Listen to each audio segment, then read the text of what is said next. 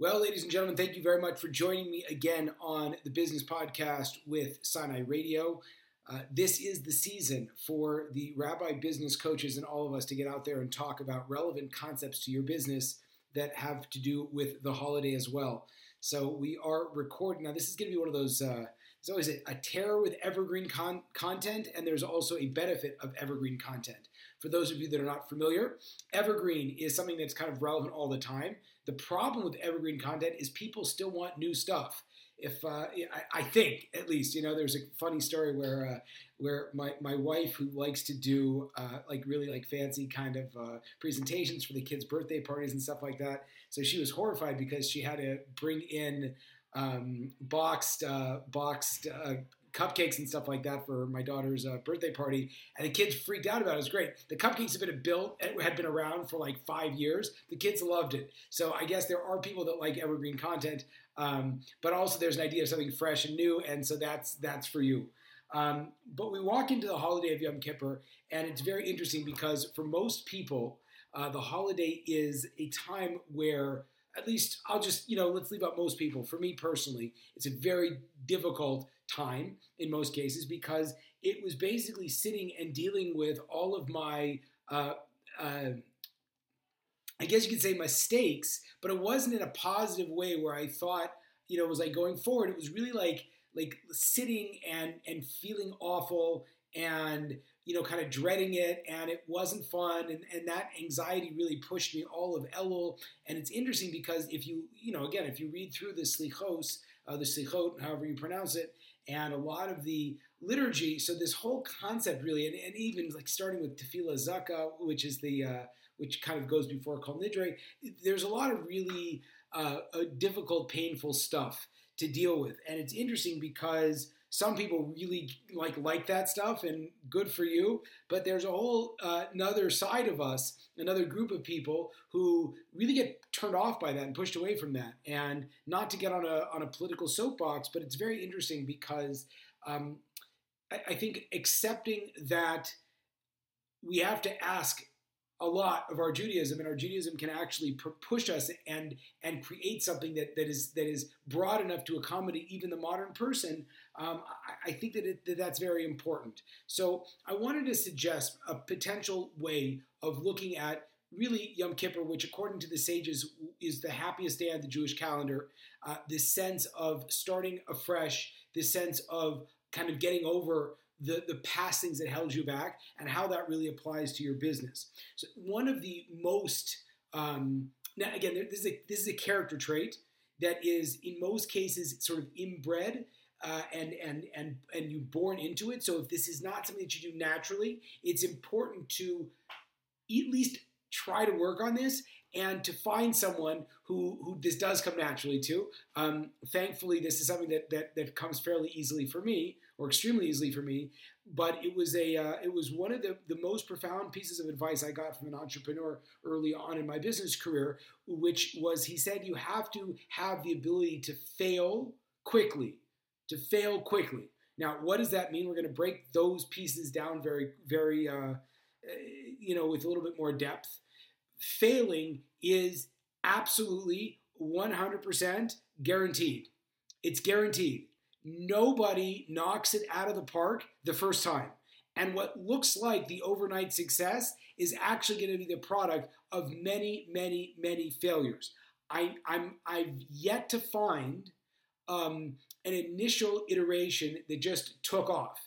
And if it did take off, the initial concept, it's because someone behind the initial concept had put in all of the work and had made all kinds of failures throughout their life, or the initial concept and the person that came up with it partnered with someone that had all of this life experience. So the more that I see, successful entrepreneurs, business people, the more I feel comfortable with this concept that they are not looking to be perfect all the time, because you can never be sure. And rather than trying to build the perfect product, what you have to learn how to do is to fail quickly.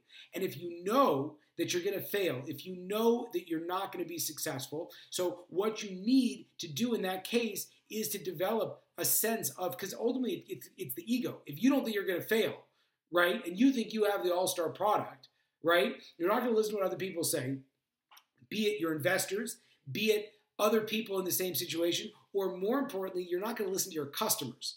And I would recommend to everyone, there's an amazing book that I'm reading right now, which is phenomenal, which is called Competing Against Luck. Competing Against Luck. And the idea in this book is that you look at a lot of people like try to innovate by just getting lucky. I'm going to create this product or service and it's just going to take off. And it's written by a group of Harvard professors, Harvard business professors. And what they're talking about is you have to learn how to ask questions because there's really nothing that accidental. And it's about learning the mindset. They talk about jobs that need to be done. So when a person hires your product, your service, goes to your synagogue, they hire you for tutoring. Like, they're doing it, but they're hiring you to do a job for them to progress them forward. And you have to understand by asking questions, what are you getting hired to do? So why does a person buy the product or service? And rather than say, I'm just going to create this, and again, I can't tell you how many people, it's interesting. In the beginning of my coaching career, when I was coaching more people that were trying to go 0 to 1, sort of create a business that wasn't, that didn't exist, this came up all of the time. Fascinatingly enough, or it's not really that fascinating, it actually, kind of fits this whole philosophy very nicely. The more successful, the more seasoned business people I work with, this is never a problem for them because they've learned how to do this. But basically, I never advocate starting something, going all in on something without talking to a market first. So you have to ask people, figure out for yourself, okay, I want to service this market. When I say this market, what does that mean? This group of people. And oftentimes, who do you figure out who you want to serve? Either people that you naturally have an affinity to or people that you're interested in, right? It does not, it's very rare that you want to just start figuring out, okay, I want to, middle income families living in Chile, right? If you don't know anyone in Chile, like it might be a great market, but it's like how are you going to communicate to the people that you want to serve and figure out what they really need, what they want? Because so much of why people buy stuff is because it fits them. It fits a certain part. It fits a certain personality. It fits a certain need that these people have. And until you can get really clear on what that need is and get your ego out of the way, so you're not going to be able to provide something that actually works. And over the course of putting something out, you have to put it out, you have to test it, and it's going to come back and it's not going to be perfect. It might be completely off base. And rather than saying, well, God, I tried once, and I can't tell you how many times, first time, second time, early entrepreneurs will say, well, I tested it and it just didn't work. And I'm like, okay, let's slow down. How big was your test? Okay, you talked to 3 people and 2 people said they weren't interested, or you talked to 4 people and 4 people weren't interested. That's not a big enough test. You have to get out there, you have to speak to people, you have to qualify, are these really the people I want to talk to or not, and then start to tweak what you have. Eventually you fall on something where you can get enough people who want to buy your stuff. So that's the first point. The first point is that you have to put into your business plan the failure and expect it and look forward to it and love it, because each time you fail, right, if your ego is not attached to your outcome, but rather you just want to get good, each time you fail, it is a lesson. And I know that sucks to hear because it's like, oh God, here's another guy talking about why it's important to fail. But the reality is, it is so important to fail because once you learn to appreciate the failure, you have already done like 90% of the hard work. Because the hard work is just about getting punched in the face and appreciating that you just got punched in the face. You made a product and they said it sucked. And you're like, great. Why did it suck? What didn't work? And if you ask people, as opposed to get offended, to get frustrated, just assume that it's over, right? You will be able to tailor it to make something that people actually want. Initially, and this is just I can see this in my own growth trajectory, and this is why I want to just like speed it up, because it shouldn't take you, 3 decades plus to figure out how to do this stuff, is, if a person would reject me, I would never talk to them again.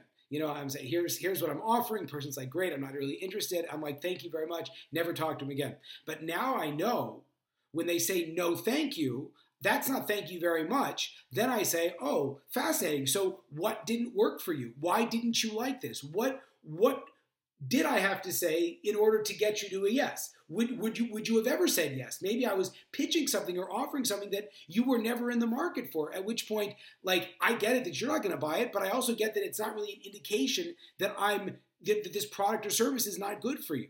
So the first thing is you have to get really, really comfortable with failure, because failure is the next step to that is asking, why didn't this work? What do you need to see? What do you want to know, like, in order for you to get to a yes?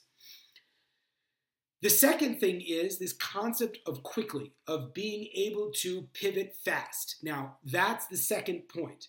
Pivoting fast is absolutely crucial because, again, and it's so fascinating because it requires this complete breakdown of your ego.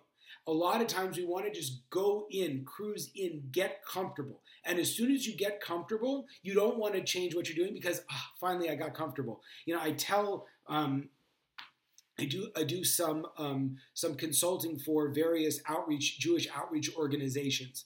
And one of the things that I try to encourage with new rabbis is when you meet someone and that person is interested, try to get that person to meet and talk to somebody else, right? Now, why is that difficult? Because a lot of times, as soon as we find our small group of people that all like, know, and trust us, we have a tendency that we do not want to go out and find more people. But the reality is that that is absolutely crucial. Why is that crucial? Because we want to be always in the process of being uncomfortable. And that first step is always very, very uncomfortable. Why is it important to be uncomfortable? Because it means that you are always staying fast and nimble, as opposed to, I guess, slow and fat. So if you look, the fascinating business studies like a Blockbuster versus Netflix, or Barnes & Noble versus Amazon, the taxi company versus Uber. Like, we live in a world that is awash with companies that were unbelievably successful, that failed and died because they were not able to be nimble enough to move in the direction that the market was going. And the beauty of social media and the beauty of the internet is that if you are not nimble, you will die. It's just a period of time. And in a lot of ways, we're living in such an amazing time of social upheaval and the death of everything traditional, that people that are slow to adjust are already dead. It's like it's not like when will you die? It's like you're dying. It might not be today or tomorrow, because sometimes it takes a large company or a big institution, time to bleed out, right? But ultimately it's over. And it behooves everyone, from the big corporation to the small startup entrepreneur, to recognize I have to stay nimble. No matter what, I always have to be thinking about what's coming down the pipeline. How can I change my offering? I'm a rabbi, and so I look and I think there's no doubt that if you look, the mass majority, with the exception of a few, the mass majority of large organizational Jewish groups, the federations and the synagogues, are facing a very big problem. They have a lot of overhead, they have a lot of staff people, they have a lot of real estate, and the base of people that are serving that they are serving is getting older and doesn't want to put money back into the institution. The younger generation doesn't want to put money back in the institution because the younger generation is just trying to figure out, how do I get what I'm looking for without paying for a bunch of stuff that I don't want to pay for? It's fascinating. There's a Gillette, the Gillette company was like the 800-pound gorilla in the razor blade company, right? And as a result of the Dollar Shave Club, and now there's 1,000 other ones, right? They basically just cut out that middleman, and the blades that we were paying, again, so Orthodox men don't shave with the razor, so don't. But the blades that were costing, $20, $30, now you could be getting them for $7 on a monthly basis. You didn't have to go. It cut out all of the difficulties and all of the price for all of the overhead, because suddenly competition flooded the market, and they realized, People don't want to pay $20 to get a bunch of razors if you could pay $7 and get good razors. Like, why would I want to pay more? Oh, so I have to pay for someone's corporate jet? Great. Well, I don't want to pay for the jet. Let someone else pay for the jet, right? And it's the same thing's true in a lot of ways with the spiritual institutions, that you see that small, like the big box gyms, as they like to call it, like the gyms that have tons of stuff, for better or for worse, they're not full. But if you look at the small startups, even though they cost tons more money in a lot of cases, right? The Core Powers, the Equinoxes, the whatever. Just go walk down any street corner and you'll see these small studio gyms, right? They are nimble because they're delivering on what you, the user, wants. And so you don't need a huge space if what you're trying to provide is user experience, right? At what point do you say, I need a massive, huge facility, which I'm never going to go to? Most people, when they walk in the gym, they use the same, 5, 6, 7 pieces of equipment. Or if you're going to yoga, like, you need the space around your yoga mat, and that's it. It's fascinating. Even just this study itself is so interesting. The Soul Cycle company was amazing. Like, they looked at, real estate. They started in New York City, and real estate's very expensive. And rather than say, like the LA Fitness in the Los Angeles Valley, which is just like literally a city block, right? They said, we have this small area. Let's say, instead of saying we need to provide, it's like, well, how can we even compete? No, they said, we have a small space. Let's actually put people closer and closer, pack 70 bicycles into this small room and make it dark, because that will create a different atmosphere of camaraderie and working together, etc. So just the fascinating idea is, like, if you're stuck in this mindset of, I need to have a massive facility to start a successful gym, you can't start. You would have never started. But if you have that flexibility and that humility to say, well, I could just go here if I don't have these options, and I know my market doesn't necessarily need these options, and I can just ask, well, what do you want out of such experience? What, I can just create that for you. And so that's what we call this flexibility. Netflix amazingly had the ability to blow up their own business, right? Because first they compete against Blockbuster by sending, if you guys remember this, by sending videos, DVDs to your house via mail, right? So it used to be I didn't want to go to Blockbuster, so I could just order videos and it would just be like a subscription service. Great. That knocked Blockbuster against the ropes. But then Netflix saw streaming, and Netflix said, we're going to destroy our own business of the sending DVDs, right, to the house, and we're going to get rid of that entirely, and we're now going to go all streaming. And I don't have to tell you, Netflix is a fairly successful company, I'm sure everyone would imagine. So it's that flexibility, even if it means destroying your own previous business model, your old way of getting value to the customer. You have to have that flexibility to say, okay, what do people want? Where can I go? And how do I do it? How does this all play back into Yom Kippur and the holidays and starting fresh and starting new? That's the whole idea, right? That a person that approaches even Yom Kippur, right? A person that approaches these days as feeling bad, for example, and just saying like, oh man, what can I do? What can I do? Is what it is. I screwed up. And then petitioning God as this pathetic individual and say, please, please, if it behooves you, please, help me. I'm pathetic.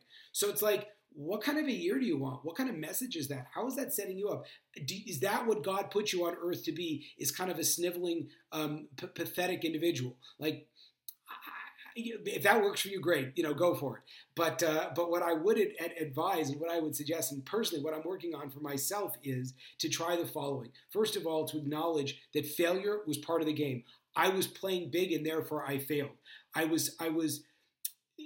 The Talmud says that a person doesn't sin unless they become temporarily insane, right? But the interesting thing is, a lot of times, now what that means practically is, we don't sin by accident. We might sin by an error in calculation, but we're trying things. We're trying things. I tell people this all the time, and it's so crucial. It's like there are 7 people that died having never sinned, and we really don't know. I mean, the Talmud lists them off, but they're not the people that we're naming our kids after, right? The big players in Judaism, right? The winners, the people that built something, they all screwed up, and it's very public how they screwed up.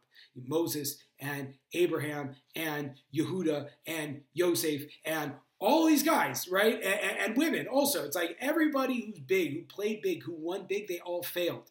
And the failure, right, they were able to do it, and they right away overcame it. It wasn't an indictment on their ability to be successful in the future. It wasn't an indictment of their character trait. They saw the ability to make the mistake because they were stretching a little bit, and then they just were able to go on. So that's the first thing.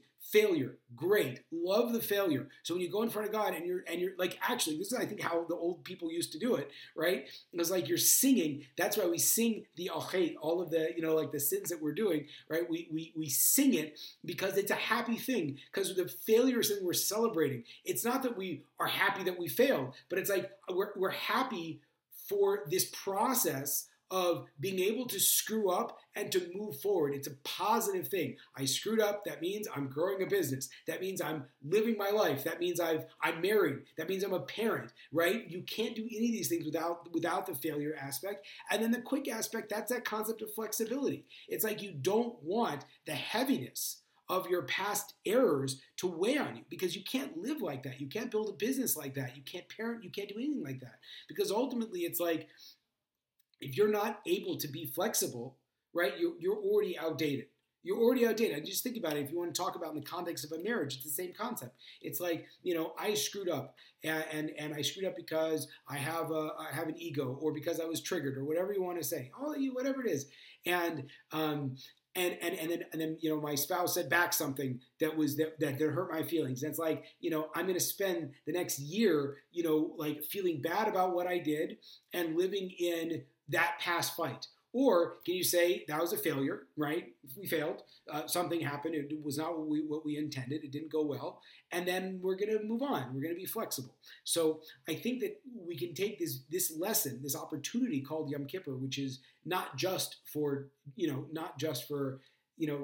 to the synagogue, but really it's a philosophy towards business. It's a philosophy towards your life. Of being able to fail quickly, to love the failure, to expect the failure, to not be ashamed of the failure, frankly, not to be ashamed. Again, if you read out, and again, I have a rabbi who I like very much, who hands out these packets on Yom Kippur of like, you thought you just did all these sins, like a Shamnu Begadim, like all these sins which you don't really know, and then try to English one. He sends out like, this Kabbalist from the 1500s who goes through like every single possible, and you think about that, and you express that, and you're like, oh God, this is so awful. And it's like, we as Jews speak out our sins. We speak out all the things we do because we know it's not part of us. We know it's part of our process. We know it's something that we all do, and that's a great thing. And again, it's not to rant, but I think it's a very important.